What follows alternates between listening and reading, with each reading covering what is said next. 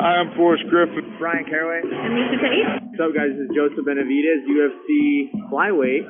Hi, this is Greg Jackson, and you're listening to It's MMA Zing, and that is an amazing pun. Get it? Like MMA, but amazing? Amazing. Radio.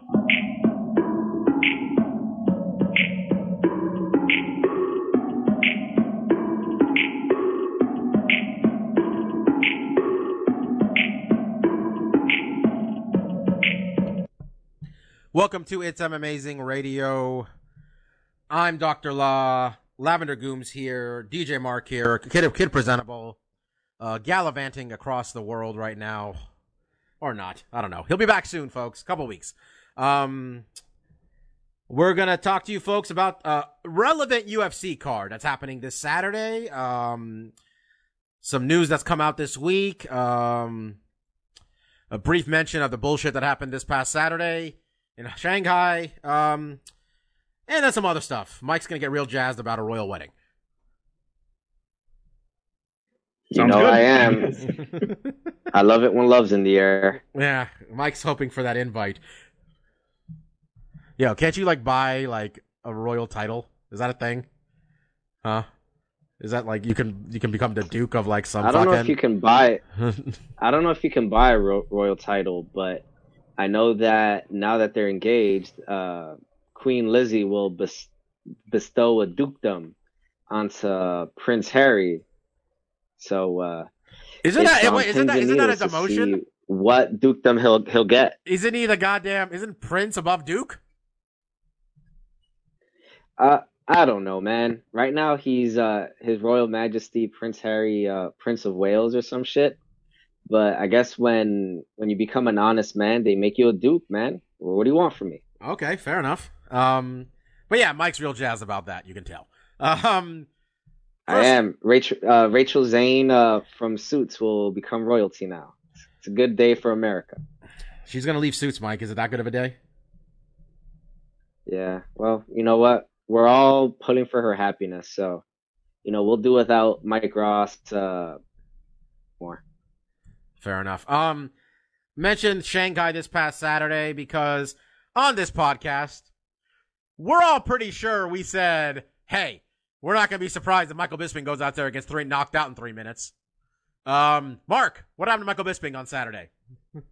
He got knocked out in 2 minutes, 30 seconds, which I have a hard time remembering if we made such a bold prediction. We definitely said first round. In my head, or at least at work, I said 3 minutes. Personally, I don't think I made a bold prediction about... I just remember most talking about how it was just a bad idea in general after taking the beating he did to GSP to jump right back.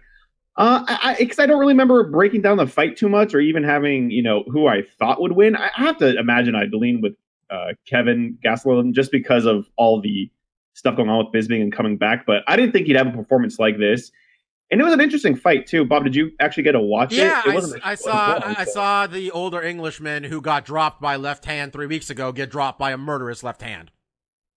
Yeah, but I mean, the short amount of fight we got here and the analysis you can pull from it, Bisping didn't look bad necessarily. He was actually starting to get into his groove a little bit. It was mostly, he was starting to find a home for that straight lead right. Using it as a counter, and as we got towards the end of this fight, he started even getting more aggressive with it, leading off with it.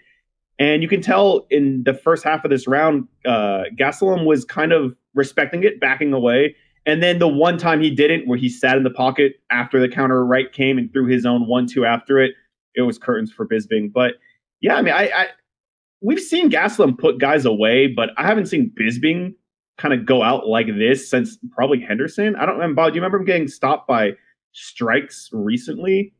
He hasn't been knocked out. I mean, he kind of got knocked out by strikes, if we're being honest, with GSP. He was kind of done there. Yeah, but yeah, it didn't finish. Put out?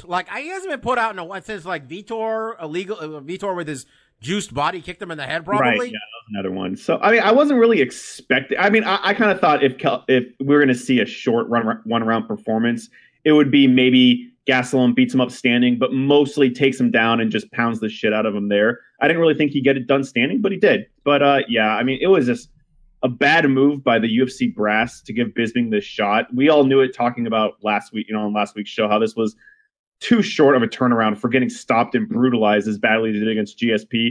That this fight probably wasn't going to go very well for him. And to have it end this way, it's kind of sad. But at the same time, Bob and Mike, I'm sure you guys both know, like, Bisping's talking about leaving after his next fight that he wants in London. And I think this makes that seem a lot more likely and feasible, right? Well, it's almost like I think like Michael Bisping knew he was going to be done in London, and he's like, I can get another check and a free flight to Shanghai out of this. Like, that's what I'm thinking, to be honest. But I have a question. How is it that less than maybe 3 weeks ago, he essentially got knocked out? How wasn't there a medical suspension? Oh, it got reduced. So what?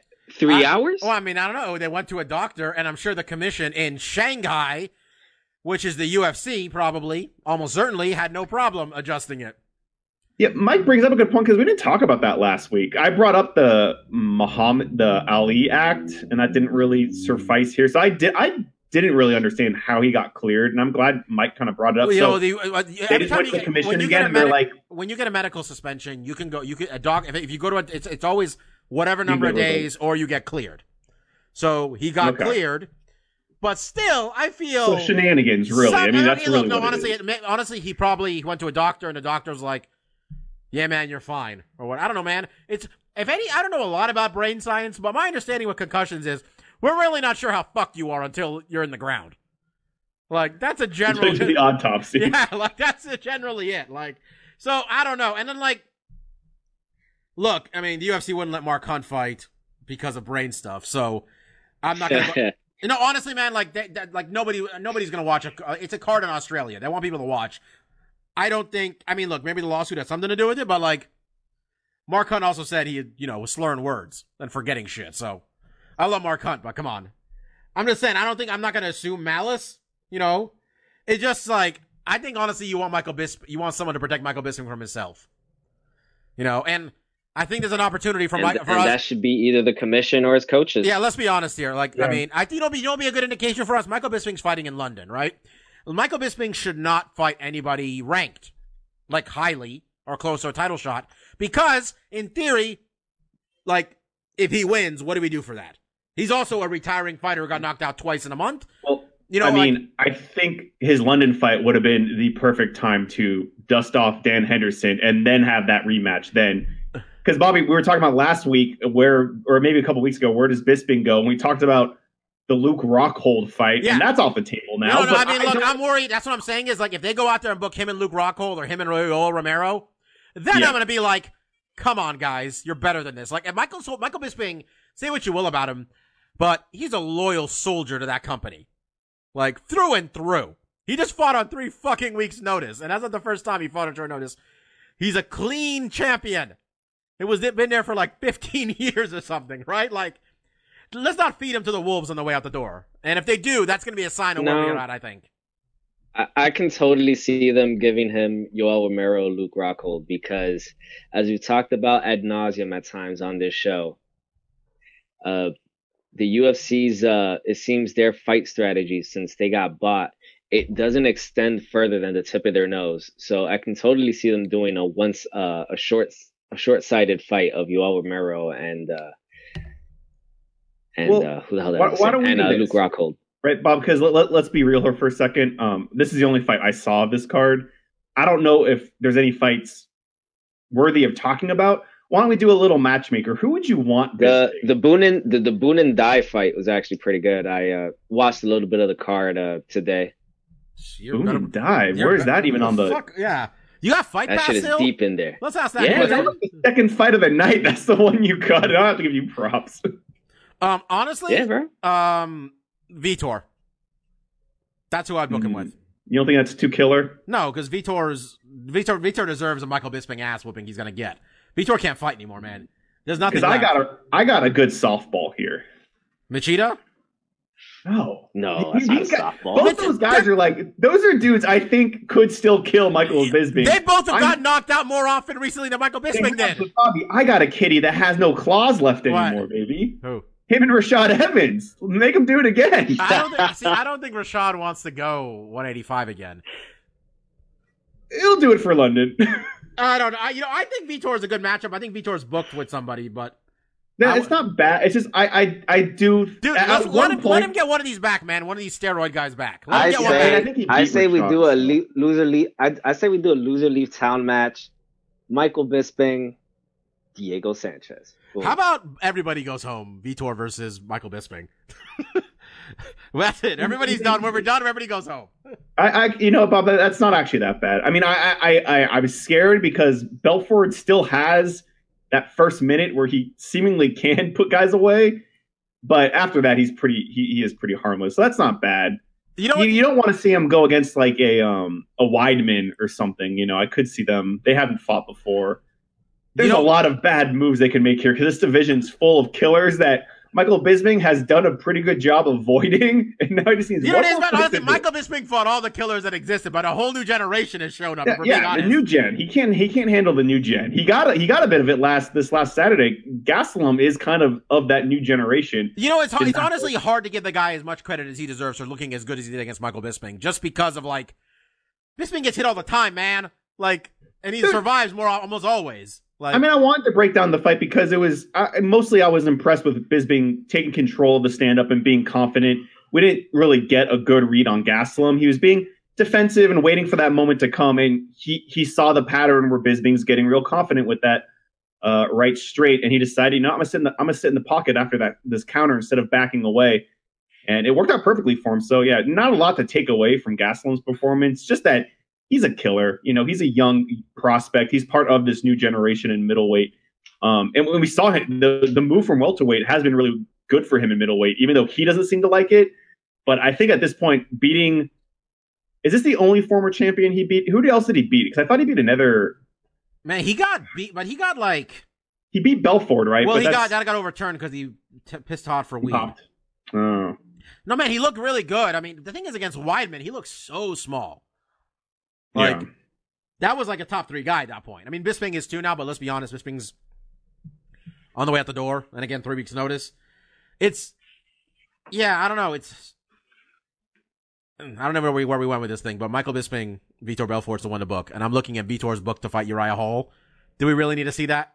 I mean, you know what? Hall wouldn't be bad. You know what? Fuck. I bet Bisping, that's in middle of January. When in February is this London card? Vitor can get knocked out in mid-January. 3 weeks notice is a fine turnaround for a man who got his light turns off. I think it's March because I think they're saying he has 3 months right now. That's plenty. Vitor can get knocked out and fight 6 weeks later in fucking March. No problem. Hopefully that works out. I mean, obviously, as tough as I've been on Bisping in his champion reign and kind of throwing shade on him from time to time, we've also given him a lot of praise. This dude is a company man. He's been around forever. Consistent. I mean, he has the most wins, right? Is it the most wins? He has the most wins. He's also been knocked down the most times also now. I think he's tied. You take the good. He's tied with GSP, actually. Oh, no, GSP. Yeah, no, GSP broke it or tied it? Which one was it? I think he tied him. Nevertheless, he deserves a good send-off in his home country with a winnable opponent, I think. If he's retiring in March and we do Hall of Fame in July, I'm telling you right now, that's my pick. Yeah, that's an easy one. I'm putting him in 3 seconds. I'm going to put him in before the fucking UFC does. But seriously, I mean, I don't know if either of you guys have ever had a concussion before, but the one time I once got a concussion, I wasn't right for a solid month. Was that when you were in school? No. This was after school when I was when I was working in Syracuse. Some guy thought I was looking at his girl, and I wasn't. And, well, he didn't want to hear no for an answer, and he sucker punched me right to the floor. Yo, Mike, you were looking at that girl, though, right? I wasn't. She wasn't hot. I swear to God. I swear to God I wasn't. Fair enough.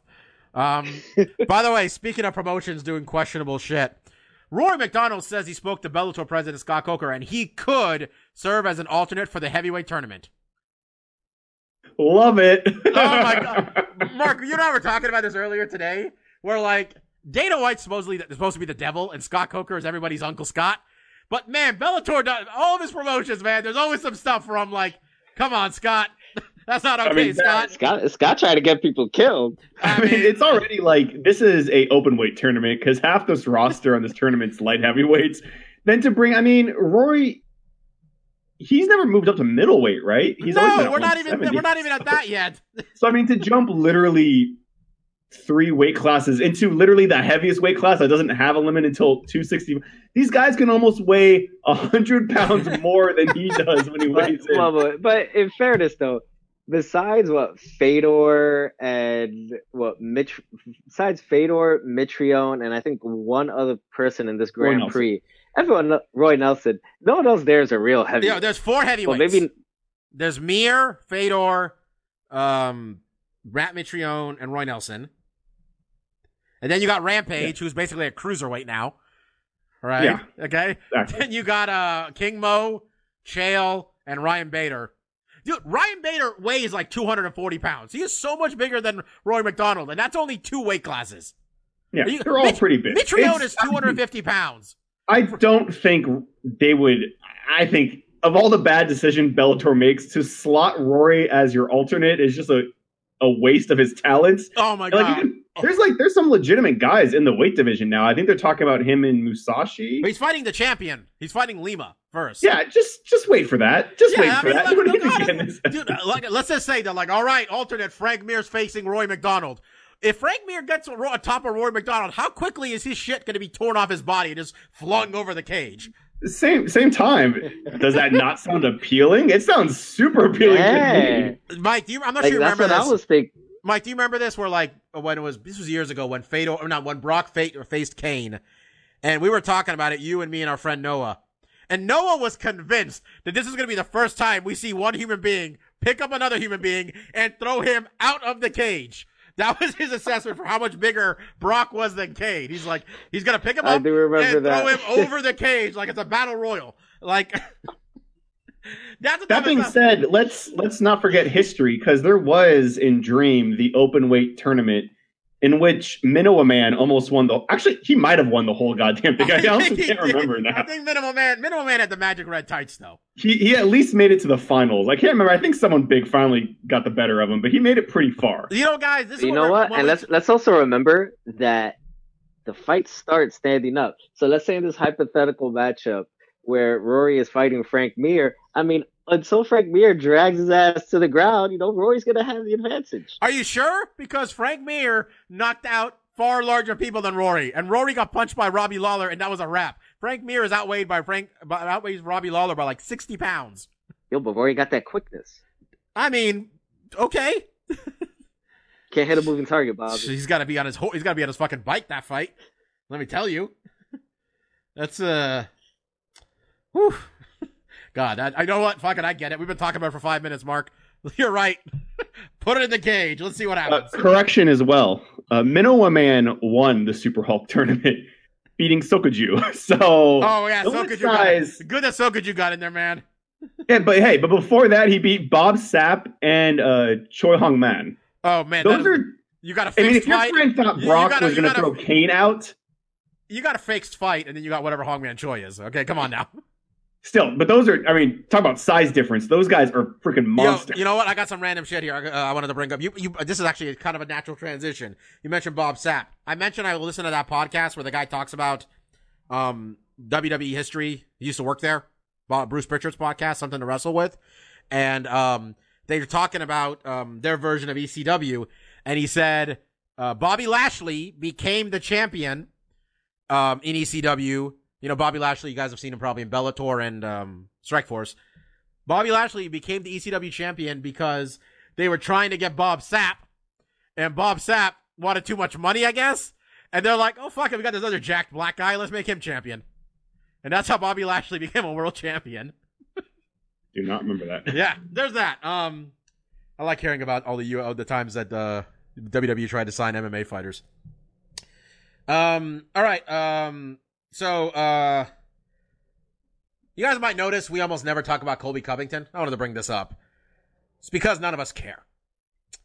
And, I didn't bring this up until this week, but I've not listened to an MMA podcast since the last pay-per-view because, well, they all pretty much lead off with Colby Covington.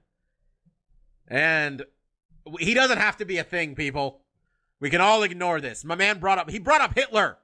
All right? When talking about his right to call Brazilians filthy animals, all right? That was a thing, all right? So we can all ignore Colby Covington and move on with our lives also. What better place, Bobby, than our own MMA podcast. You don't talk to him. I don't know what Kobe's doing. Mike doesn't give a fuck. We don't have to give this guy any stage time. None of us care. Yeah, that's it. We're done. We're not. I'm not talking about Colby Covington unless he's fighting somebody. All I'm saying, Bobby, is we don't talk about him again until he fights somebody. Yeah, we're Because done. every week you say, why are we giving this guy time? And then we talk about him for 20 minutes. Hey, man, it's been a few weeks, man. We haven't talked about his ass. So we're done. Yeah. Covington, you're over. Yeah. Old news. It's real special to make Fabricio Verdum, who takes money from a warlord, seem like not as bad a person. But okay, way to go. Hey, let's just talk about this fucking card, because it's awesome, and I want to talk about it. UFC 218 is this weekend. We've been talking about 218 for a while now, a couple of different reasons, besides it being pretty fucking stacked. We were all, I mean, most of us, hell, me at least, was pretty jazzed for Max Holloway and Frankie Edgar. We lost that fight. Stefan had been preaching, why the fuck isn't Kevin Lee fighting in Detroit? Which, good question. Why isn't Kevin Lee fighting in Detroit? But this thing is an awesome, awesome card. It also's got Justin Gaethje and Eddie Alvarez on it, which a fight I'm going to need a cigarette afterwards when it's over, probably. But let's get into this shit. Max Holloway, Jose Aldo are going to do it again, folks.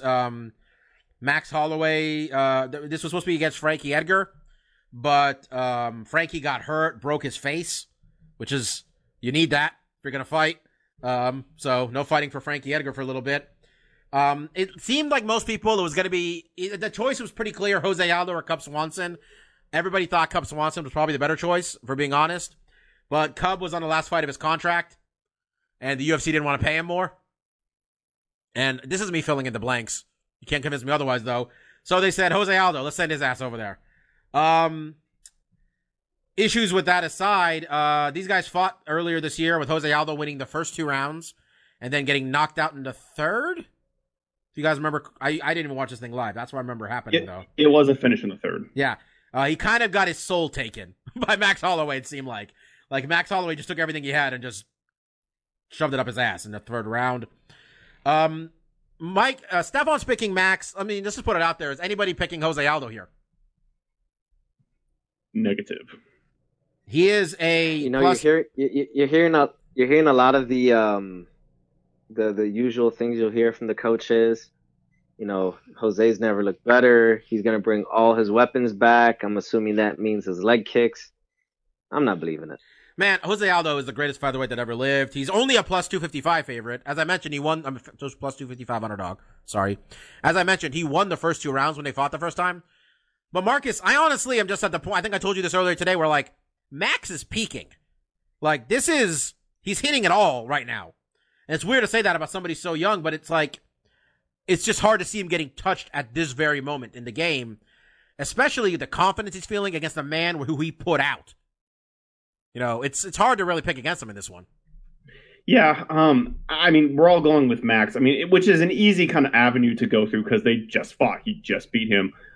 At the same time, I feel like that Conor loss for Aldo still haunts me, just like Cub and Aldo. Like, when you get knocked out that quickly, your stock, in my eyes, in my head, I can't get over it. Like, I keep under evaluating Jose Aldo and his skill set.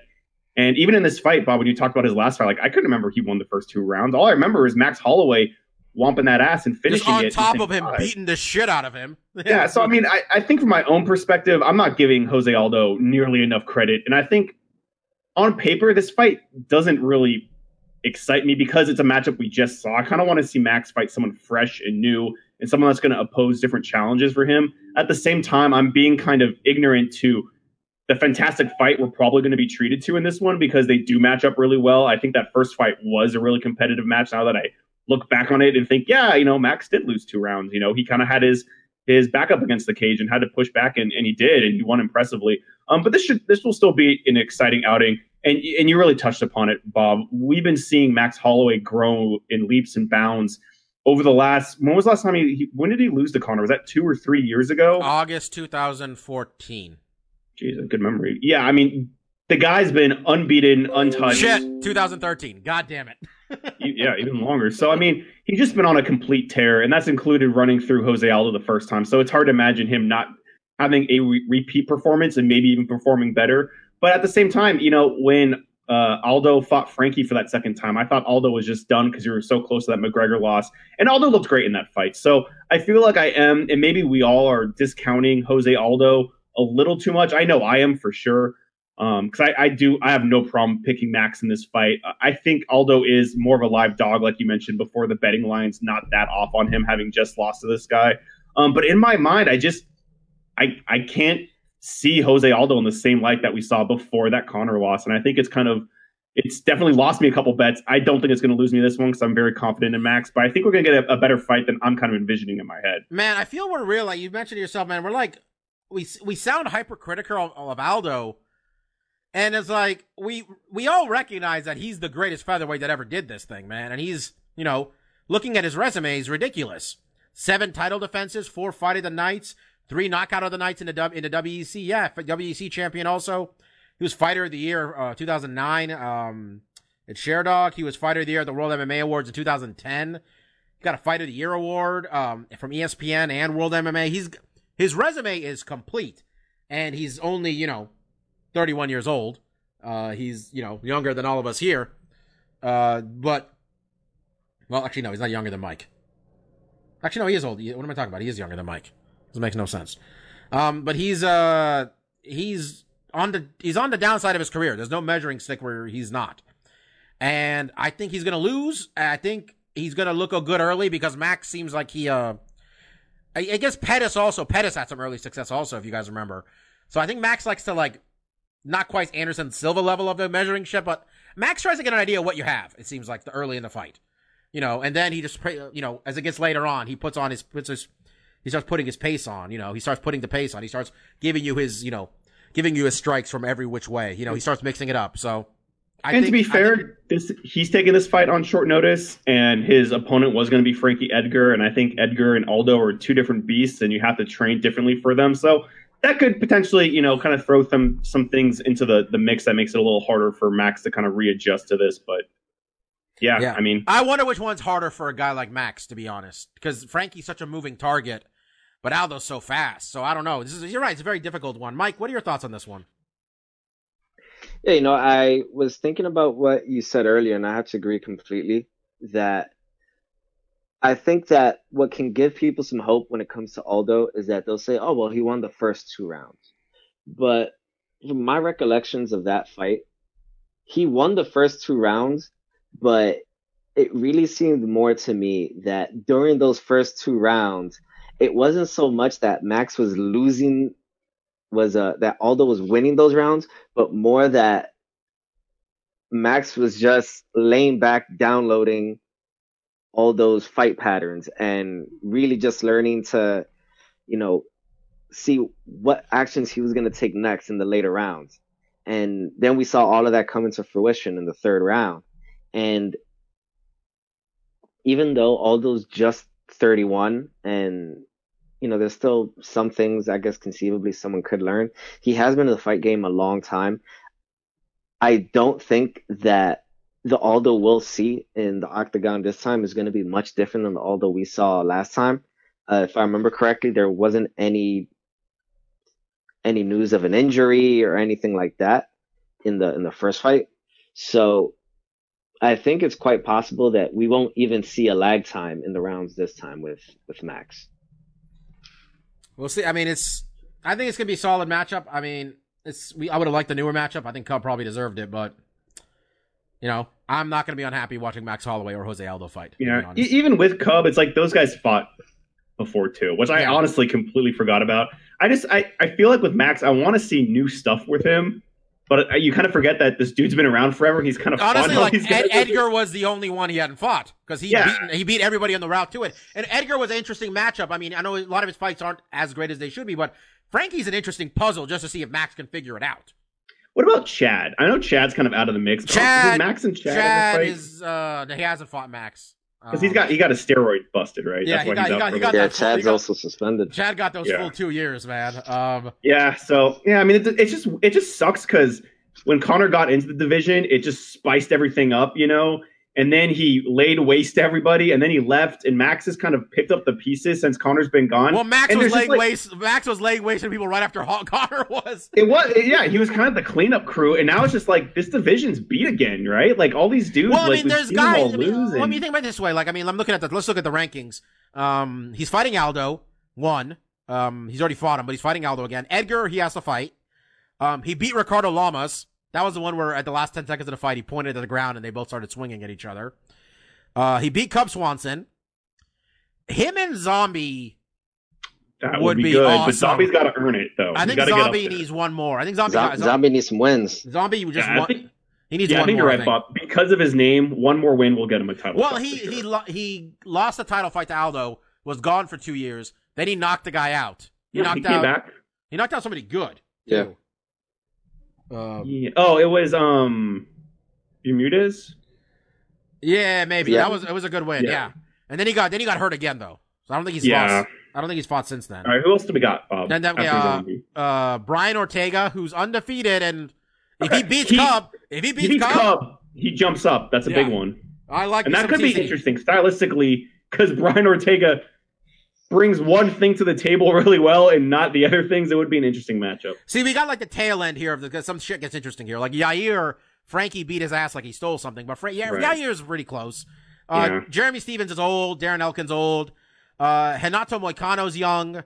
I Yeah. honestly don't remember. Yeah, But, like you're here getting we at, go. Bob. This is the good part. Duho Choi and Mirsad Bektik. Those two guys are number 12 and 13. We got some wins out of those two. They'll move up. Yeah, You that's the thing. At the tail end of the top 10, they need a high-profile win to kind of get in the picture. Because Max hasn't. This, I mean, as I say, featherweight's kind of broken. Like it's not decimated. Like we can't be having the stuff that we saw at Mighty Mouse's division where he's fighting the 9th ranked guy and stuff. He still needs to be fighting guys in the top 5 to, because the belt's still legitimate. He hasn't laid waste, but. Yeah, it's just the whole division just doesn't have that sparker. I mean, I think really what it was, Connor came in.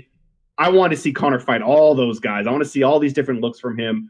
He decimated everybody, and the division hasn't been the same. We don't have enough of this new blood coming in. I think a couple of names that you mentioned, Bob, there's some interesting guys there, but they need more fights. They need to get a couple wins to kind of get in the picture. So hopefully we'll get there. By the way, we mentioned just an update on a Korean Zombie. Mhm. He was supposed to fight Ricardo Lamas in June, that would have been good. but he suffered a severe knee injury, a complete rupture of his ACL, complete rupture of his MCL, a bone bruise, and a discoid lateral meniscus. He That probably is won't a- be out. He'll probably be out until deep 2018. No, I mean he got that Seth Rollins injury. Rollins came back in like 7 months. Come on, Yeah, Zombie. you shoot a documentary, you're fine. Yeah, you in a. That's a really good documentary, folks. If you want to find it, really good one. All right. Let's talk about the rest of this card. So good. It really is. This is where fucking Alistair Overeem, Francis Ngannou. I'm so hyped. I am so hyped for this one. I'm pretty confident in my pick, and that's that Francis Ngannou is going to knock Overeem into the land of wind and ghosts. But this is going to be great. I am fully aboard the Francis Ngannou hype train. We are all fully aboard, despite what Mark was going to pick here. Mark's on board too. We're all on the hype train, folks. We're all about Francis Ngannou. He knocks out Alistair Overeem. You give me Stipe versus Francis Ngannou. That's what I want to see. Make that shit happen, folks. I'm crazy hyped. I got Ngannou knocking out Overeem. I don't know. Alistair's real smart. Alistair can avoid shit, but Ngannou he's not just hitting hard. Like, the way he throws and the way he moves, like, he knows what he's doing. Like, for a guy who's been doing this for 4 years, Ngannou makes huge strides. And I think he's going to have a hard time for Overeem not to get hit by this guy. Especially when Alistair doesn't have the greatest chin in the world. So, I got Ngannou knocking him out. Mike, what do you got? Hey, I'd still like to see Overeem win. I don't know why. I don't find him to be a particularly nice guy. It's some of the guys that I'm watching, I like Mike, to see him still your do internet's well. failing you. Well, that's great. Try again. How Go about ahead. now? Can you hear me? We can hear you now. Go ahead. Well, I was just saying that, I like the character of Overeem. Maybe not so much the person because he's pretty cocky. But Okay. Tell me how much you love the Diaz brothers. I think Ngannou will win, mainly because Alistar, anytime someone hits him with a stiff breeze, he literally just turns around and runs away. And that's normally not the best fighting style, even though he's 6-1 in his last 7 fights. But as much as I want Overeem to win, I love me a good hype train. So I'm gonna go with Frankie. Mike was not excited enough for this fight. Mark, get hyped. Who do you got? Yeah, no, this is a really intriguing fight on a lot of levels, and I think you guys kind of touched on the most obvious one. You know, we have a young guy that's coming up that is just dude hits like a freaking Mack train, and on the other pendulum you have Overeem, whose greatest kryptonite is dudes that hit hard. Because I mean, you look at how Alistar loses. He lost 10 times by knockout, and he's lost like twice by submission, 1 time by decision. I mean, when this guy loses, it's because he gets the lights turned out. And I think when you make a snap judgment on just looking at this fight, it's easy to say Francisco is the head runner. He's where if you're looking at our analysis and trying to think about where you should put money, I think putting money on Francis is a smart move. Now, the logistics of that is that Alistar, while he is completely susceptible from getting hit and often does get hit and has a hard time recovering, and when he's hurt, he does not make good tactical choices. He usually reverts back to covering up and hoping the badness will stop at some point, which is not a good strategy. But at the same time, we've seen him against heavy hitters and win those fights. And that gives me a little confidence in picking Alistar. And I mean, let's be real, I'm picking Alistar because when I pick my boys, I'm going to be picking a lot of my boys. And sometimes I don't pick my boys like TJ. But Alistar's always been my boy, so I have to pick him. And I don't feel bad picking him. And it's mostly because of his fights against Junior and his fights against Mark Hunt, who other guys that hit like Mack trains that know how to do it. But Alistar, he is, when we're just looking at skill sets, dude's coming in with an army and Francis is coming in with a squad. He has, on the stand-up, he has a lot more tools to work with. He has kicks, knees. His punches aren't great. When it comes to the clinch, he's going to be really strong with knees to the body and to the head. And his ground game is fantastic. I think when you look at just skill sets, I think Overeem's got him beat. I don't think there's a lot of analysis to throw on that. Like, Alistar Overeem is the more skilled fighter in this one. It's just Francis, his best chance is Alistar's, worst con in his game is just getting nailed. And I think, if Alistar can really mind his P's and Q's and be tactful, and I think really what he'll have to do in this fight is early on, he has to hit him hard with kicks. And when I say hard, the strategy here is that Francis needs to know that when Alistar is about to kick him, I need to get the fuck out of the way, or I need to put my hands up to block that shit. If Alistar throws middling kicks and kind of testing the waters with little inside low kicks, Francis will counter the shit out of that and knock him out. So there's a lot of things that Overeem needs to really be mindful of. Overeem needs to stay the hell away from him, right? I mean, stay the hell away from him at least for the first round. Well, minimum. I think surviving the first round is key. I think if he gets out of the first round and maybe make Francis kind of expel some of himself. And Bobby, the strategy shouldn't just be to keep him away. It's either that's part of it, keep him away, or keep him real close. Because I mean, in the clinch, Alistar's pretty dangerous. He knows how to really handle a guy in the clinch. He knows how to get in positions where he's going to be able to throw the knees to the body, and he's strong in that position. And if he can muscle Francis up against the cage in the clinch for 3-4 minutes while he's peppering him with knees to the body and to the leg, Francis is trying to fight out of it. He can't get the underhooks in. If Alistar can control that position and get Francis to kind of burn himself out a little bit, his chances of winning the fight later or even getting a decision, I think, goes up a lot. But it's really just surviving that first round. And like you said, Bobby, it's not just the strategy has to be drain this dude's stamina and hopefully to finish him in the end. Because like you said, Francis isn't just There's no indication that, like, that's the thing where, like, I mean, I think I love Derek Lewis, for example. Love Derek Lewis. But I think people, like, Derek Lewis is, like, he says it himself. He's slanging and banging, right? Like, he's just swinging. Francis is a better fighter than, like, a more skilled fighter than that. So, like, it's almost like, I mean, there's no guarantee that, like, we're going to get to the third round and Alistar has more energy to him at all. Yeah, and I think Francis's whole thing, like what you're alluding to, Bobby, is that, like, one of the things that he's really gotten the best at is shot selection. he doesn't just he's not trying to make the openings. He waits for them to materialize. He recognizes when those moments happen, and he explodes at those moments. And he's being very tactical about how he's going to utilize his energy, and he's only going to utilize a lot of it if he has that opening to do a lot of damage. And that could really be what spells the end for Overeem in this fight, because the dude is a very tactical fighter, but he does make a lot of small little mistakes that some of these other guys haven't capitalized on.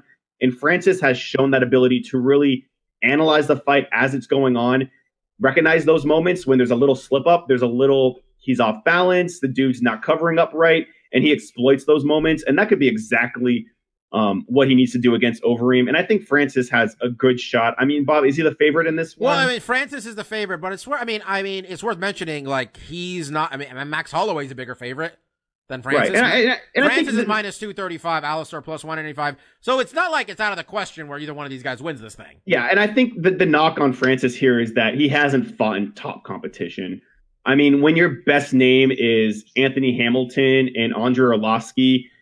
Okay, well, wait. That's not fair to Andrei Arlovsky. I think him and Anthony Hamilton don't get set in the same sentence. One of them has got like 3 reigns. The other one is named after an R&B singer. Okay, pull another name out of there. Curtis Blades, Bobby? Is that what you want to pull? No, I'm saying that like the likes. Hey, Curtis Blades is solid. Yeah, okay. Andrei Arlovsky, there's a little bit of respect. Okay, Bobby, I'll give you Arlovsky. Alistair beat him. He's also beat Verdum. He's also beat Junior Dos Santos. He's also beat Mark Hunt. Dude's roster goes on for fucking days. I'm not saying it's better. I'm just saying that, like, that's something. You can't, Bobby. Even if you want to play devil's advocate, you can't even begin to make that argument, because Francis hasn't been around that long. He hasn't fought in the kind of competition that Overeem not only has fought, but also beat. And I think that's where you have to be a little mindful, because sometimes we get hot on these prospects. Dude's going to burn up the world, and then they run into some roadblocks. And this could potentially be a roadblock, although I do think Francis has a great shot of winning this fight. I think he can get it done in the first round. Are you trying to tell me Curtis Blades isn't as good as Junior Dos Santos? Yes. That's a fucked up move, man. I don't know. I was just saying that, like, the likes of Andrei Arlovsky and Anthony Hamilton, I just felt like that should be 2 different sentences, just because you got one win. Try to pull some fucking names from this dude's resume, you're going to have a hard time. I'm just saying. Don't do it, Bobby. Look up his Wikipedia page. Okay, Mark, you're arguing with a point that I'm not making. Okay, I'm just saying Andrei Arlovsky is a top 10 win when he beat him. All Bobby's trying to say is that he's not trying to say the resumes are comparable. No, he's trying to say stop shitting on Andrei Arlovsky. Yeah, I'm just like Anthony Hamilton is not good. Sorry to him, but like, what is the difference? That's all I'm saying. There's a difference. All I'm trying to say is, looking at resumes, I'm trying to pull more than one name for our man Francis. And Anthony Hamilton is as good as it gets. Deal with it, okay? Deal with it. Andrei Arlovsky is as good as it Curtis gets. Blades has won 4 in a row. Yeah, I'm saying, okay. Then switch Hamilton for Blades and get all fuffy about that. Right. All I'm saying is, I'm looking at resumes. I just feel Mark still doesn't see my point here, so we can just move on. I do see your point. Andrei Arlovsky is a much better name than Anthony Hamilton. All I'm saying is, Francis hasn't beaten anyone besides Andrei Arlovsky then. Perfect. Henry Cejudo, we're not spending this much time on these other fights. Henry Cejudo, Sergio Pettis. I think if we don't see Mighty Mouse fight TJ Dillashaw, I think it's pretty clear he's fighting the winner of this fight.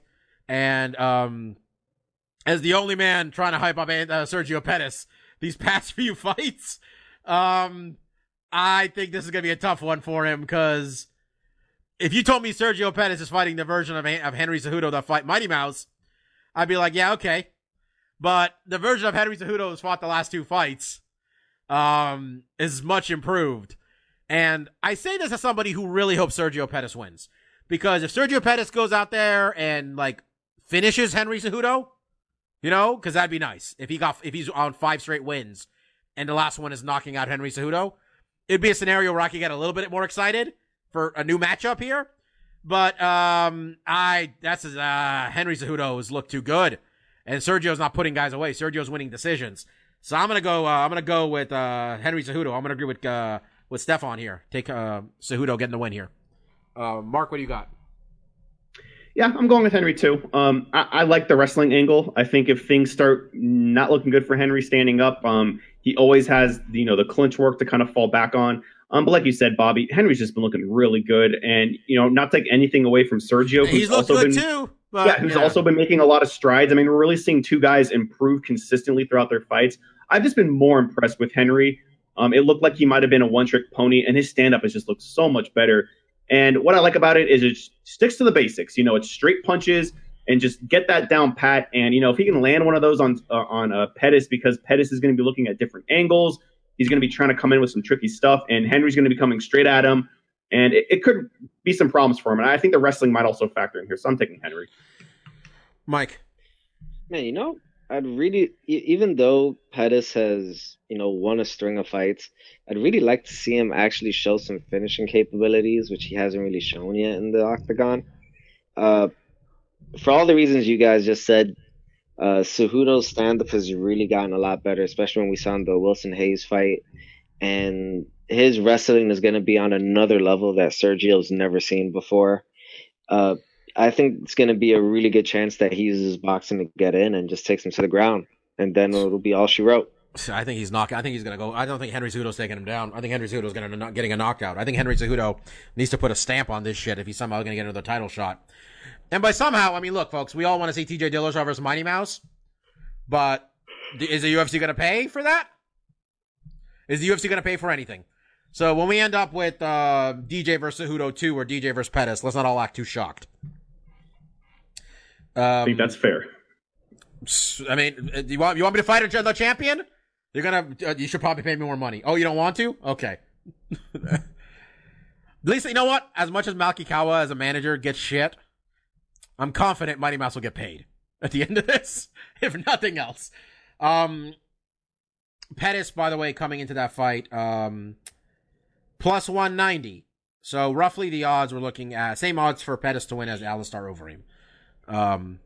So despite all of us going one way here, we could very easily see a different matchup, a different result. All right, guys, this is the fight where I really can't emphasize enough how excited I am.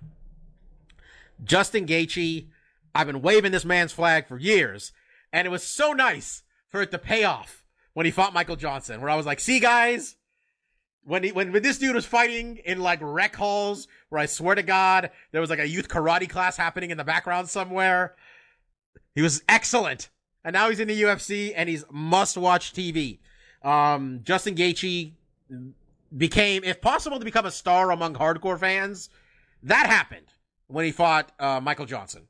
Anybody who didn't know who he was a hardcore fan, knew exactly who the fuck Justin Gaethje was. And then UFC quickly threw him on tough. Which, honestly, was the first time I remember all of us being like, yeah, he probably shouldn't fight for 6 months anyway. So, it kind of worked out. Eddie Alvarez came off of kind of cheating to beat Dustin Poirier, and then it got turned into no contest. Yeah, it was no contest. Yeah, it was like, yeah, that's kind of what happened.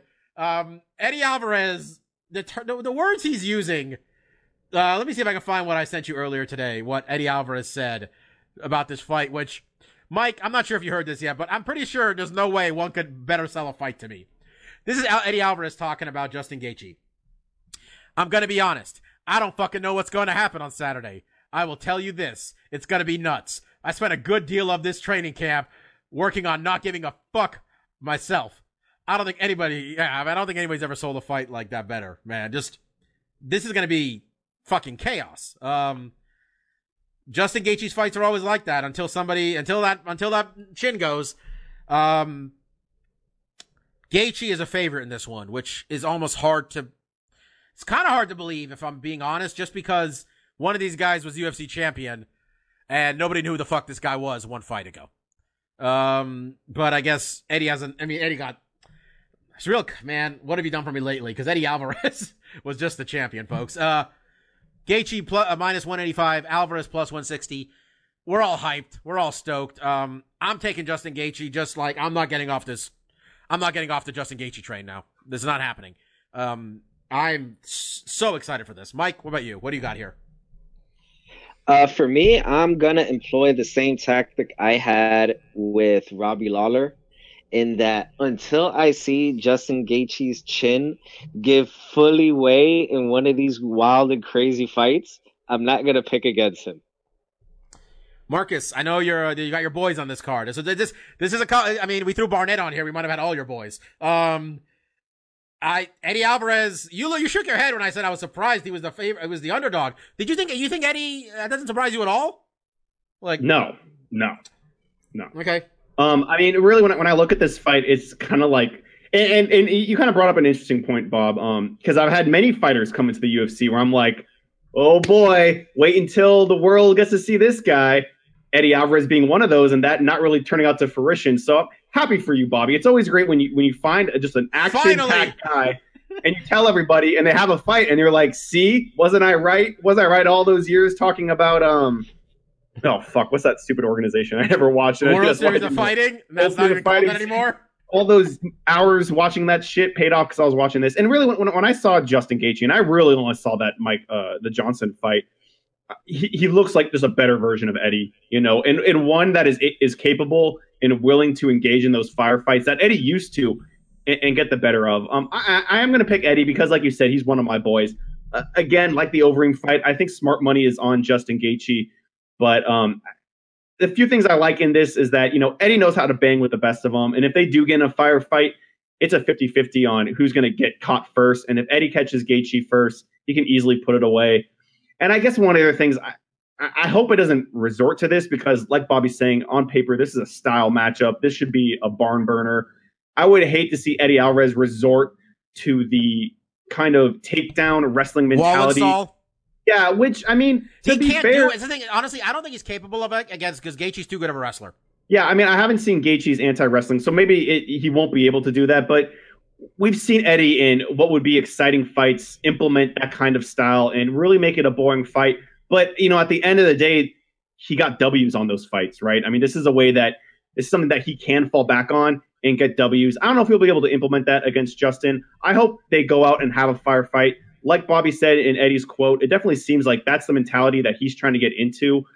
At the same time, we just saw him fight against Dustin Poirier, and we've seen him struggle with southpaw fighters. I just looked up Gaethje, Bob, because seriously, if Gaethje was a southpaw, I would have picked him. Because Eddie has not been able to tighten up. Oh my God, that would be a disaster. Yeah, because Eddie hasn't tightened up those defenses against southpaws quite yet.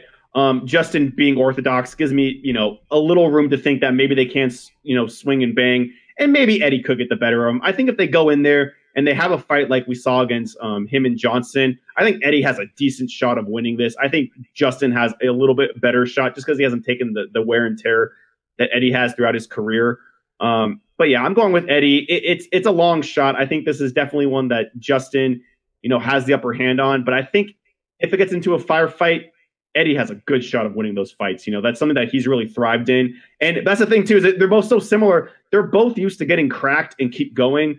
So I think that's why we're so excited, is that not only do we know these guys will throw down in a firefight, but we know that even when they get clipped, they normally don't resort to, okay, I'm hurt, let's play it, safe for a second. It's like, no, keep throwing. He's going to make a mistake now that I'm hurt. You know what? I'm just going to read a couple more Eddie Alvarez quotes just to get everybody even more excited. The title isn't on the line, but there's another title up for grabs, and that is for UFC's most violent fighter. That title is going to be crowned on Saturday night, and that title is the most important in the division right now. Okay, last few lines aside. Okay. I'm the hardest working fighter in the UFC. That doesn't get you anywhere. Don't fuck with my ego. Don't make me emotional because I fight in a manner that's fucking violent when you bring it out of me. That gets me excited. I don't see it getting into the third round, to be honest. We don't need 5.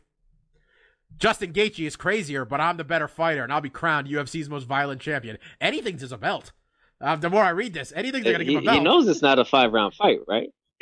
I think that could be. Well, I think they asked him because it's like if it was going to be on the tough finale, we're not even going to talk about the tough finale, but I think it could have been the main event for that. I think if somehow we end up with a potential barn burner and this ends in 3, I'm going to be so disappointed because this is main event worthy. You want these guys, if they can go 5 rounds, you want to see all 5 fucking rounds.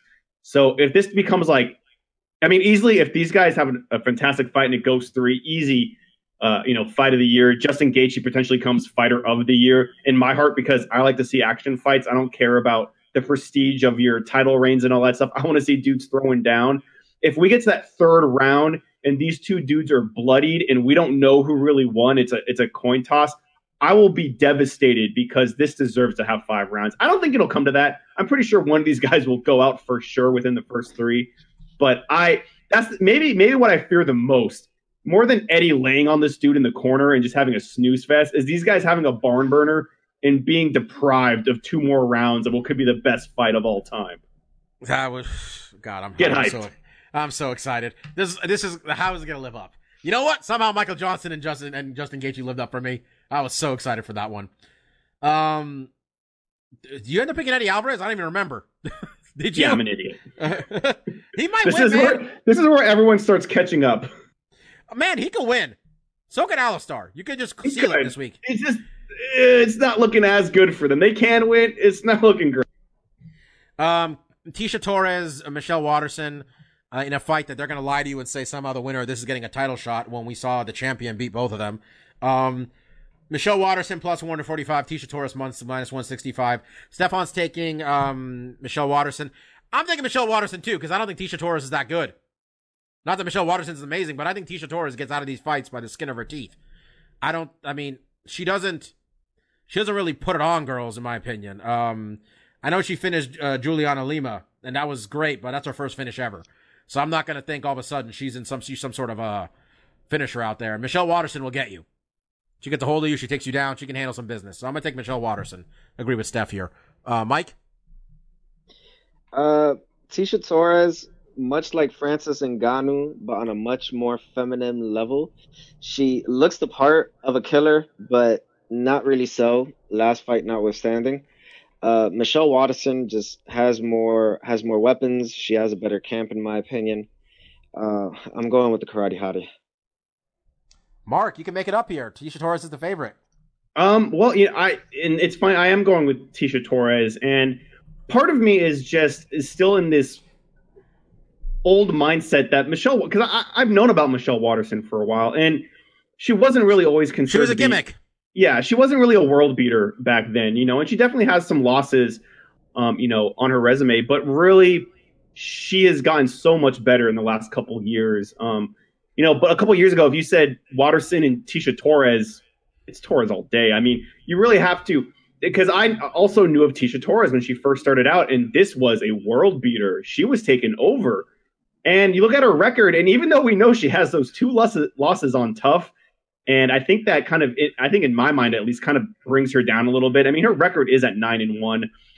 I think Watterson is a tough stylistic fight for her, but I do think she can be the more aggressive, more action, just doing more stuff throughout the fight to get that judge's decision. And I think that is how she wins here. Is she's just a little bit more active. She gets on top of Watterson. Watterson throws up triangles, but her legs are too long. She can't snitch stuff in on Tisha Torres, who's short and compact.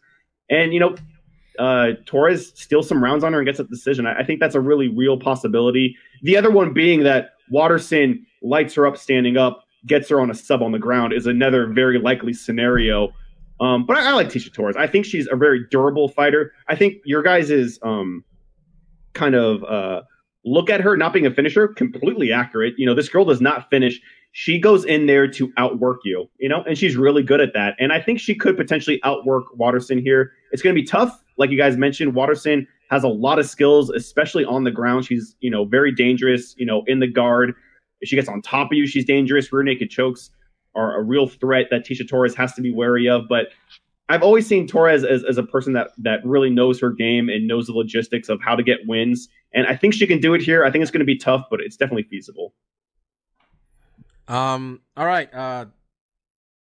That's it for the main card. Just before we call it a day. This is really a top to bottom, a really good card with a lot of interesting fights. I mean, Paul Felder, Oliveira, Yancy Medeiros, a.k.a.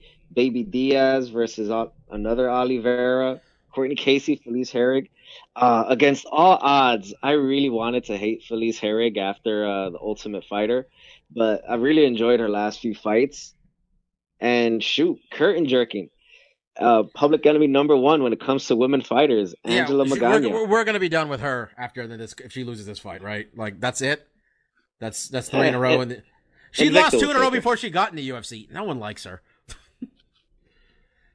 And the fighters really don't like it when you file charges against the other fighters. They call you lots of names, right or wrong. Hey, yeah. like Kobe Covington. Thank you, Mike. Way to go. You're welcome. Yeah, it's this is a good card top to bottom. Well, I don't know about bottom. None of us have fight pass except Mike apparently. So I'm not watching any of that. Oh, no, let me tell you that. Let me tell you what though. I would, if I was gonna watch, I would watch Abdul Razak Al Hassan versus Sabah Homasi. Just for like shit, man. That's some Middle Eastern shit going down right there. That's some regional battles going on. That's where I get involved. I think really when you listen to our show, and I think last week, we were kind of very critical on the UFC product, right? And we were talking about too many cards, oversaturation. I think we can all agree these are the kind of cards that, look, this is a pay-per-view that doesn't have 3 title fights on it, and it's still, I think, completely worth your money because it's not that good, but it's just to agree with you here. Like, hey, if you're not, we all already talked about this. I will pay for this myself if I have to. I am that into this card. That's how good it is for me. I will buy it myself and watch this thing. Yeah, and I mean, and we were being kind of critical on the product, and I think just look at these 2 fight cards. Look at last week's and look at this pay-per-view coming up. And I think if you're kind of in the know, you can see who's on that that card, and you can see a stark difference. That not only did the other card not have names that we're familiar with, there was no drama in the kind of the rankings or who's going to get. There's no storylines really there, right? It's basically the only storyline it has, is Michael Bisping going to get capped bad in this fight? And we saw, yeah, and that's not very compelling because we kind of saw that coming. But in this fight, not only do we have a championship fight, which I think is a little not as grandiose as it could be in some other divisions with fresher matchups and stuff like that, but after that we have a title contender for heavyweight. Like you said, Bob, Francis wins. He's in title picture, I think, easily. Same thing with Henry and Sergio. Pretty much same thing with Eddie and Justin. Yeah, relevant fights. They're all relevant. Every one of these main card fights, the winner of this fight could very legitimately fight for a title in their next fight. And I think if you're going to stack a pay-per-view card and you're not going to have 3 title fights, which I think is a fantastic way to do a pay-per-view. If you have that many titles on the line, that's just a lot of important stuff going down on one card. But if you don't have that, stacking it with names that are in contention for titles, and in this case also happen to stack up really well next to each other, which, I mean, it will be hard to swallow if we come back next week and this main card was not entertaining. If we have a bunch of snoozers here, like Eddie wrestles Justin, Henry wrestles Sergio, Alistar wrestled, if we have a bunch of wrestle fests and it's just a bunch of boring stuff, I'll be really devastated because on paper, this is pure fireworks. And it's reason enough to pull out your $50, $60 bill and say, yes, please. I want to spend the next 3 hours of my life watching cage fights. Yeah. I mean, Mike, you're excited? I'm pretty stoked. That's right. Okay, let's what do we call the segment? I do not like Memories of a Memoirs of a Fight Fan. There we go. Yeah, which I gotta both come up with the question and answer it right here. We prep. Honestly, the problem is I have no memory anymore. I don't remember which ones we do and don't do. And then we lost one when we lost that whole episode. Okay, Bob. So what I got so far, I have coaches, live fights, sub, favorite fighter. I think we're missing one. Events. No, that was live fight. Yeah. That was live fight. Okay. I can't just ask what's favorite event of all time. It requires too much thinking right now. It was it was your favorite live fight, I think. Yeah. Something like that. This is really simple. In that you don't have to really justify it, really, but who is your favorite lightweight fighter of all time? Lightweight meaning 155 pounds or whatever lightweight meant in fucking Pride. What was Pride up to? Whatever weight. If you're picking Gomi, you're picking Gomi. It's fine. Yeah, because it literally was how much can Gomi cut? 162? That's the weight class. And I'm gonna go first. Give the guys a minute as I usually do. BJ Penn. BJ Penn is my favorite 155-pound fighter. I guess my codicil for this is that it's my favorite one to watch. And it's either him or Nate, to be honest. Him or Nate Diaz. But Nate's my favorite. So many other things, both him and his brother. But I feel I want to talk about BJ Penn as he's a walking husk of himself now. There was this. I remember there was this thing on Bloody Elbow years ago when I used to go to that site where it was a before and after of everybody when they fought BJ Penn, and it was just like a bunch of dudes who just were fucked up when it was over. And that was before Frankie Edgar figured out the puzzle, and then we got the descent into sadness here. But BJ Penn was the reason the 155-pound weight class. He was relevant. He was the first person to show that they could sell at 155 pounds.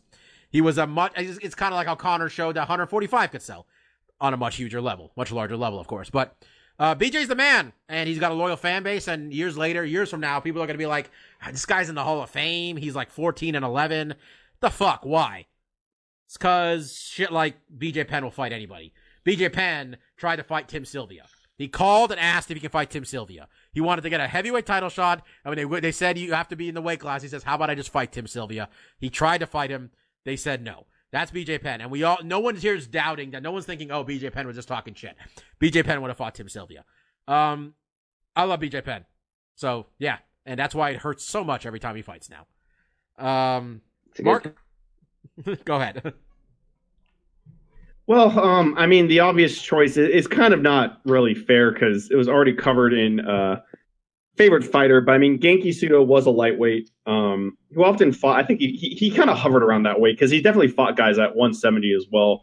But I do remember him beating Matt Brown with an armbar and a couple other lightweight guys. So he definitely falls in that weight category. I think he even fought at like 145 too. So the easy choice is Genki, but I'll go ahead and shed some light on a guy that you mentioned, and your pick kind of trumps mine, Bobby, because BJ fought Gomi and beat him. But I've always been a big fan of Takeori Gomi, and I guess I would really highlight his Shuto and Pride days. That's really where he hit his peak and had a lot of his fantastic fights.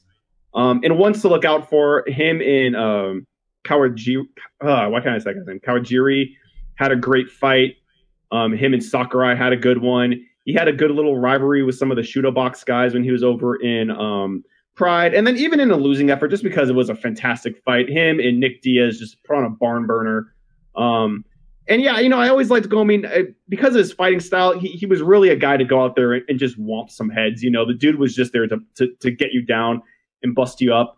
But I loved his little victory ceremony. It particularly only worked in a ring, because you'd basically climb the top turnbuckle and then stand on the post and turnbuckle. And it was kind of like this weird ring surfing thing he would do where he's trying to balance himself up there. And I always just thought it was badass when he did that stuff. And he was definitely the face of Pride. He was a Japanese hero for Japanese mixed martial arts when the Bushido series, which was Pride's lower weight classes, really came into fruition. And, kind of like BJ in the UFC, Gomi was the guy at lightweight for Pride to kind of be like, this is your Japanese hero, get behind this guy. He had personality and he had great fights. And, and much like BJ, he's hung around for way too long. He's a shadow of his former self, but nevertheless, we love the guy. And, there's so many great guys at lightweight. I could have easily talked about Gilbert, could have talked about Josh Thompson, could have talked about Eddie Alvarez, who we just talked about earlier. There's a wide breadth of quality, fun, interesting, unique fighters at lightweight. But yeah, I mean, easily Genki Sudo is just top notch, always number one for me. And then Gomi as well. And like I mentioned, all those other guys are, need to be mentioned by name because they really took lightweight and made it popular, not to the extent that BJ did, where he basically holstered that bitch on his shoulders and ran with it for 5 years, himself. But yeah, just a really fun weight class. And we're still seeing cool guys coming in like Justin Gaethje in this upcoming card, someone who is relatively unknown and kind of just burst onto the scene. And, I probably, like you guys, kind of consider Conor 155 to be his most natural weight class that hopefully maybe someday we'll see him fight again at 155. Who knows? But that's me. That's Mark with the snark there. Mike. It's an easy choice and probably obvious choice for anyone who's been listening to this podcast for the last few years. For me, 155, it's got to be Nate Diaz. He's never been the best 155er, but in the fight game, almost as important as your record is your personality and your drawing ability. And for me, I've always been drawn to Nate Diaz and his older brother Nick. One thing you never always get with the Nate Diaz fight is that it's going to be a tension-filled fight. It's going to be an entertaining fight. It's either going to be he stubbornly will never check a leg kick, will never throw a kick, will always stick to boxing even if it's not working for him. But damn it, he's still going to throw whatever he's going to throw, and you're not going to be disappointed in the fight even if he gets his ass kicked. Legend grew with the Conor McGregor fight. No one gave him a shot, even though that fight was at 170. But give me that leeway. You always remember the ones that got you into the sport, and for me, Nate Diaz was one of my first fighters that I thought, holy crap, this guy's awesome. He is a goddamn gangster. And talking about Nate Diaz, my girlfriend sent me a picture today of the first time all of us went to Vegas when we took the picture with Nate Diaz and Court McGee. And Nick. And this is the picture without Nick. Do we have a picture without Nick? Okay. And she's making a comment on Court McGee and how hairy he is. And she thought Court McGee was one of our friends. And I say... he kind of is! And I told her, no, that's Court McGee. He's a professional MMA fighter. And she answered with, oh, so does he work for Bobby as well? And I go, no. And then she makes a comment about Drew because she thought Drew was an MMA fighter. And then she's like, all right, so I'll talk to you later. And I tell her, wait a second. You don't make any comment about the star of the picture? And she answers, well, I mean, that's pretty conceited. And I say, no, not me. Nate Diaz. The middle guy in the picture. She's like, oh, that's Nate Diaz? And so I had to explain to her the legend of Nate Diaz and how all of us love him. So for me, it's always gonna be Nate Diaz at 155, my favorite fighter. I just want to say, this is if you notice a common thread with all these fighters is that they don't have to win all their fights. And when these fighters are all trying to market themselves these days, and I get it, you have to promote yourself because people won't promote for you. The thing that sticks with people is that you have to connect with them on some level. And sure, Conor talks shit, but he's the goddamn pride of his people.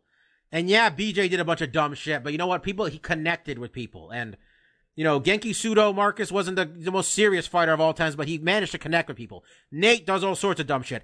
You gotta be able to connect with people, and it's not just, fucking going out there and saying racist shit about Brazilians.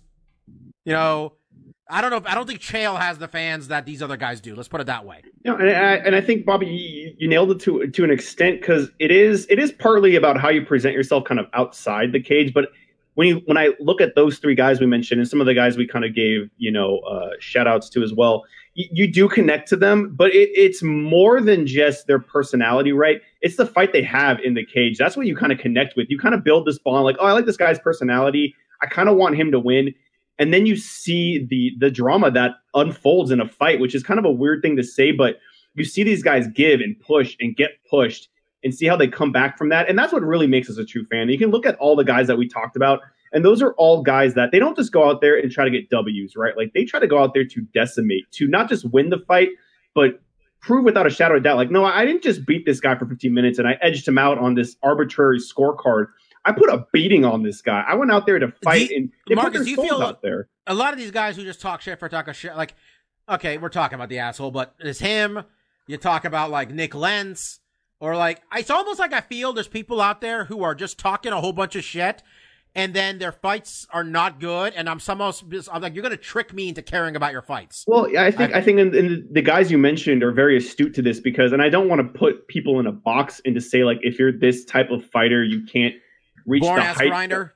Yeah, but it really is a lot of guys that came from wrestling, because in amateur wrestling, it's not about, how many German suplex can I land on this dude to get the crowd hyped. It's about I need to get more points to this dude.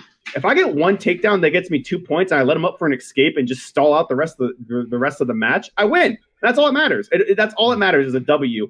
So I think a lot of the guys, like you mentioned, Chael and Nick Lentz, and some of these guys that come from the wrestling background, their mentality going into these fights isn't that like, I want to show what kind of fighter I am and what kind of fighting spirit I have. It's like, I want to show people that I can win because I'm a winner, and winning is what's important. And I think that's why we gravitate towards what I would consider to be a fighter's fighter, right? Like, these guys aren't just coming in to get a W. They're coming in there to decimate you because they put months on the line to show that I can fuck people up, and that's what they do. Do you think it's also like there's a sense of realness with a lot of these guys? Yeah. I don't feel I'm being lied to at all. Like, even like, look, BJ goes out there and he fights GSP, and we're all like, BJ doesn't look like he trained like that hard. And we know he didn't. Like, and it's not like I'm just like, like, it's not that they're like always the baddest motherfucker out there, but like, I just feel like I'm seeing what this guy is. I don't see I'm getting a front. It's like a thing we always complained about for years with John Jones was like, why are you hiding who you are? Granted, who he was, not great, but you know what I mean? Like, it's, nobody appreciates like you're hiding something from them. And it's all like these guys who adopt a persona to try to maybe mask their in-cage shortcomings. And sure, man, you can have not the most interesting fights and people will show you respect and people will care about you still. There's other ways to do it, I feel, than just hiding who you are as a person. I don't know, Mike, What are your thoughts? Well, I think that on some level, it has to be the people have to connect with you, and they got to recognize that you're real, because it doesn't always have to be that you're a shit talker for people to really connect with you. We can go back to, what was his name? Jonathan Brookins on The Tough Winner. Yeah, I remember, that guy was awesome. Yeah, like he had great fights. And he never talked shit, but I know coming out of that tough season, anyone who watched that season, they all thought, man, I really want to watch this guy fight. He's a weird motherfucker. He's a genuinely weird dude. Dude, I forgot. I want to see this. I want to see this guy be good. There was like a 6 or 7 month stretch where we're all like, yeah, man, let's watch this dude at the lateral drop and see what he's got. Like, let's see the hippie with the lateral drop. Yeah, our current flyweight champ, Rose. I mean, you saw at least on her tough season, we saw her get really emotional on the season, and then we saw her evolve into a semi cyborg, and none of us really thought, oh, she's just putting on a gimmick here. Like, we could genuinely see she was thinking, no, this is what I'm gonna do. I don't care how it looks for the camera. This is what I'm going to do to get to my goal. And on some level, we can respect that, and we can connect with that. And the aforementioned a-hole, as Bobby put him, we can see that it's a very forced upon front, and it's not even a good front like Chael Sonnen did, because at least that one was really funny. Like, at least on some level, we know that that's not really Chael Sonnen's true personality when he's talking all this shit, but it's at least funny and it's entertaining. He has a knack for it. At least he was the first guy to rip off a bunch of pro wrestlers, I felt. Yeah, we're having the same conversation we have all the time. We're already an hour and 20 minutes into this thing. Let's just do stuff we like and call it a damn day. By the way, there's a title fight the night before this pay-per-view that Stefan's the only one watching Tough. So it's worth mentioning. Yeah, we're getting a new champion. I'm just wondering if, we couldn't throw this fight on the pay-per-view the next day and maybe send Tisha and Michelle, as good as a fight that could be, send that to the prelims, and we just, don't make people watch anything with a co-main event of Andrew Sanchez versus Ryan James. If Roxanne Modafferi wins the championship, we need to find a way to get her on a pay-per-view with 1 million buys. We need to get her paid. Oh, God. I hope Roxanne, but then we could do a whole show on the whole thing where they're going to, the finale, there's an episode on Wednesday, the finale's on Friday, and the UFC has a day to promote this fucking thing. That could be a whole show. But Roxanne fights on Wednesday to see if she's in the finals. I honestly don't have any spoilers. I haven't looked for a leak. Amanda Nunes thinks she's not getting any push. I love Roxy. If she becomes champion, we're really going to see a champion not get any type of promotion behind her.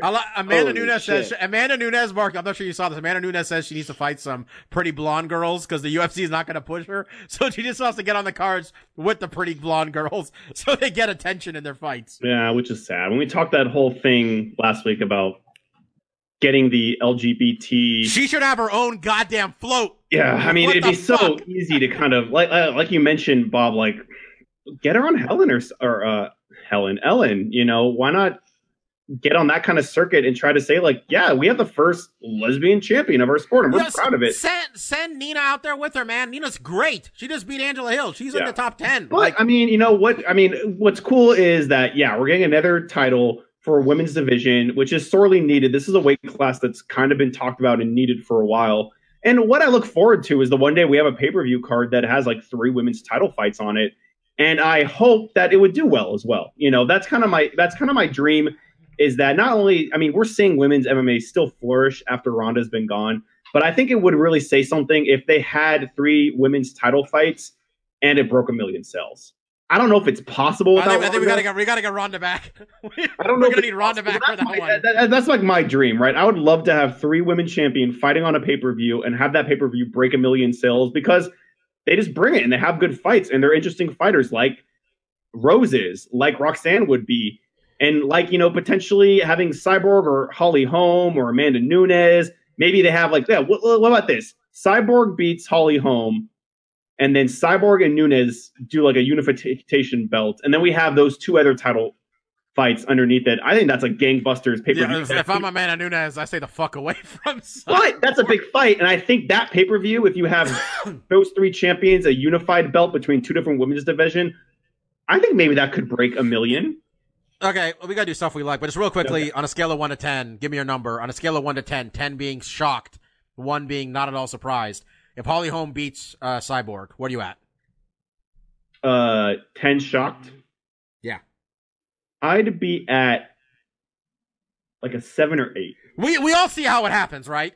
Like, if it does happen, we all see how it happens. What? No, I'm just saying Cyborg can't touch 5 rounds. Yeah. I'm just saying Cyborg is jabbed to death, but yeah, okay. There's another one there. Okay, I got about 7. That's where I'm at too. Mike, what about you? I'm at about a 5. I can see how Holly Holm can win this fight. Yeah. All right. Stuff we like. Let's try to make it short, boys. I finished Punisher. Mark hasn't watched it yet. I know Mike has. I know, Mike, if you finish it, but here's my review. The first 2 episodes are cool. Then I got bored, and then I enjoyed it in the last like 3. Okay. So that kind of jives with Netflix Marvel stuff recently. Yeah, honestly, like the first couple episodes get you on a high, and I think really it's too many episodes. They don't need to be an hour long. These are an hour long, right? I'm guessing they didn't mess with that. Yeah.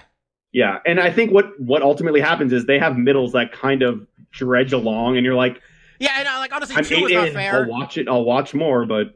Honestly, it was like wherever we were, like when we were talking last week, I was on like episode 4 or 5, and I was at the point there where I'm like, you're feeling it. What I'm like, where are we going here? And I looked at the number of episodes. I'm like, fuck me. There's another 9. Like that was me. And then like I was kind of zoning in and out while watching it. And then around episode, I want to say 10 or 11, Mike. That's when I got back into the thing. Mm-hmm.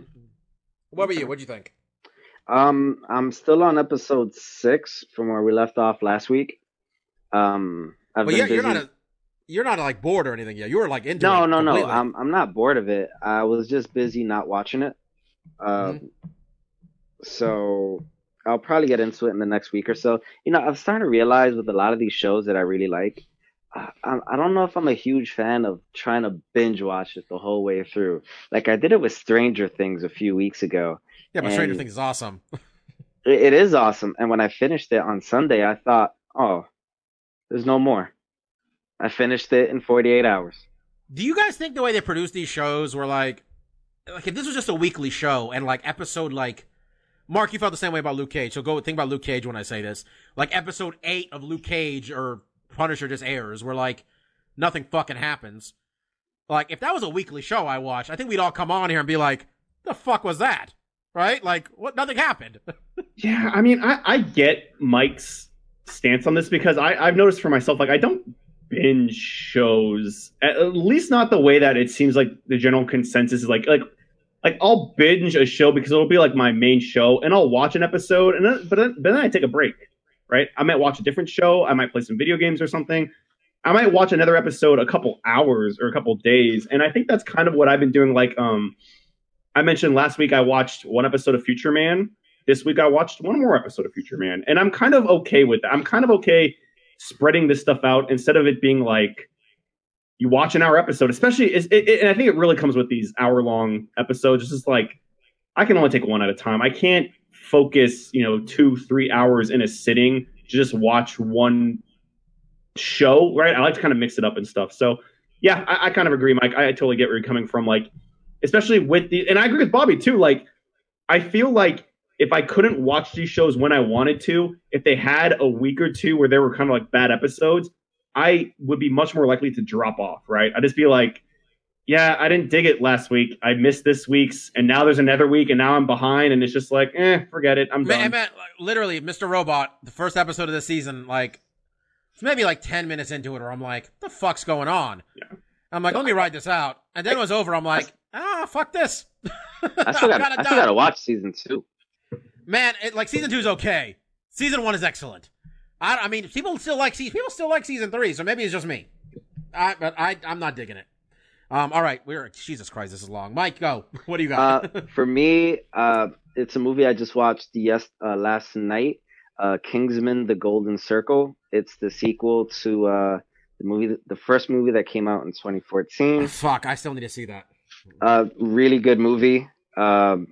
C. Tates is in it. Halle Berry. Did you see the first one? Of course, I saw the first one. So were hyped? Like, I was hyped. I still haven't seen it. Yeah, I was really excited. The first one was really good. The second one, in my opinion, it's pretty close to the first one as well. That's good to hear. Yeah, so excellent movie. I would recommend watching it. Right on. Marcus, you got anything? Yeah, I got a couple of things, so I will try to make them fast. First, I got to give mad props to my boy, Dr. Law. Because I don't know if I really thanked you when you actually got me the SNES Classic, but let's say I did. Let's just say I wasn't a complete asshole and actually thanked you for getting me the I don't remember, but sure, let's go with that. That's fine. But yeah, I mean, Bobby, through connections, through family members, and some probably shady dude in New York. Yeah, that part definitely happened. Yeah, he was able to score me the Super Nintendo Classic, or the Mini SNES, as some people are calling it on the streets. And this is basically a little self-contained Super Nintendo console that's super small and very cute. And it basically comes with 21 preloaded Super Nintendo games. You might remember this was announced like about a year ago, and I talked about it then. I mean, and this machine is just filled with killer Super Nintendo games. They're only really missing a handful of like the top echelon games like Chrono Trigger and Turtles in Time. But basically, they got all the major heavy hitters like your Super Mario World, Star Fox, F-Zero, Super Punch-Out, Castlevania, Super Metroid. I mean, really, the best of the best is on this thing. And really, for me, I love playing the device. There's definitely some cons. I mean, if you read reviews on it, the cords on the controller are kind of short. It's unfathomable about when you start a game, you can't get back to the home screen unless you hit the reset button on the actual console. So it's not a console that's friendly if you're trying to set it up in a living room where there's a lot of space, because you're going to have to be close to the machine, not only just to play it because the cord's so short, but also to reset the machine if you want to try a different game out. Those small minor gripes aside, it is such a cool product that you can play all of these classic Super Nintendo games so easily and so affordably. The real downside, the real con on this stupid machine is just that it's so freaking hard to find. I think there's a giant audience for this thing that would just love to, have this. It'd be a great Christmas gift. I think its shortage is really the only thing stopping it from selling really extremely well. So that device is really cool. I've been having a lot of fun playing it, but I did want to, shed some light on a show I've been watching on Hulu. Again, like last week, I knew I had some time to watch a show or two, and I could have gone with Punisher. I'm still tempted to watch some Punisher, but I also knew The Runaways was on Hulu, and I kind of want to give that a shot. So I watched the first 2 episodes of it, and I have to say, when it comes to these streaming Netflix and Marvel shows, I shouldn't just say Netflix, these streaming Marvel shows, they've all been very dramatic and gritty and kind of dark, and Runaways, isn't quite like that. And actually, I really enjoy the series so far in the first 2 episodes I saw. I feel like some of the cons on it kind of has a little bit of what Mike might appreciate in the WB kind of high school drama scenes where you're dealing with kind of high school students, and there can be some like over dramatic kind of, you know, scenes and stuff, and kind of some quite not totally cringeworthy, but just kind of like, all right, this is a little kind of like awkward or weird. But really, the show is really well done. It has a extremely diverse cast of different ethnicities, and you know, a lot more female leads than you're probably used to seeing on TV shows, where it's usually, you know, male to female. It's 2 to 1. It's the opposite in this one. There's twice as many female main characters as there are male characters. And I mean, if you're familiar with the comics, this is based off a Marvel property. It in and of itself is just an interesting storyline where basically you have all these kids that all their parents are supervillains, and then they find out and kind of freak out about it. That's just basically as far as I've gone in both the comics and this series, but it's really well done. I would say like the production value on this show, I think, is higher and better than the Netflix shows. They haven't done a lot of like special effects, but just the way it's shot, and yeah, it just seems like there's money going into this. It's they're putting time and effort and care into this show, and it shows. It's really good. If you have access to Hulu, I definitely recommend checking it out. And Bobby, it seems like they're doing this thing where they're releasing like 3 episodes at a time or something. There's only 3 episodes available right now, so I don't know when we're gonna get more episodes. I hope that the wait isn't too long in between this. Like, I don't want like a Tick thing, right? Like the Tick released 6 episodes, and then it's like we're gonna have more episodes. Who knows? That wasn't the whole season. I thought that was the whole season. No, I think Tick was like they did 6, and they're like, we have more coming, but later. And I don't like that. Like, I don't like binging a show like in a day or 2. But I like to have all the episodes there for that when I'm ready to watch another episode, it's available, right? Like, I don't want to have to wait. Wait, so this one it's in 3s. How many are there right now? All I know so far is that there have been 3 episodes released, and that's just what I read too. Maybe. Oh, so they only released 3. They've only released 3 so far. So they're not like they're. So I mean, I hope they're done, and it's just like every week they'll throw 3 out. I don't know. I don't know what the game plan is here. All I do know is I've watched 2 and I've enjoyed them, and I would recommend it if you do have Hulu, and you know you haven't watched these episodes yet. I would recommend both Future Man and The Runaways. They're both pretty good shows. Right on. Yep. All right, guys. Super long show like we always do. At this point, we get anywhere close to an hour. It's a damn achievement.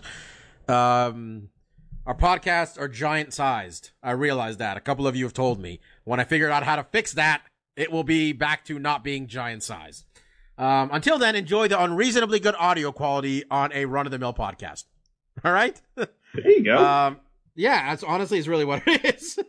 We'll make it shitty for you guys again, so you can download. We're gonna downgrade the audio. Not this week, maybe next week. Once I figure out what the fuck I'm doing with this thing. Thank you guys all for listening. This was episode 260. We celebrated our 6-year anniversary. We mentioned it last week. And it's always nice when you guys tell us you like our shit. We would do this anyway, I think. Yeah, we got some emails recently, right? Giving us some cred and... Yeah, getting us some cred. It's nice. And like, you know... It keeps us going. Yeah, I mean, it's just like, look, we would do this anyway, probably. Eventually, we'd get to the point where, like, if it said, like, 5 listens, we'd be like, okay, guys, that's enough. But, like, we do it anyway. But, like, when, like, I don't know, when I sometimes forget, and when someone will tell me they like our show, I'll be like, hey, man, that's awesome. And then I'll think, man, what do we say? What questionable shit did we say on this show?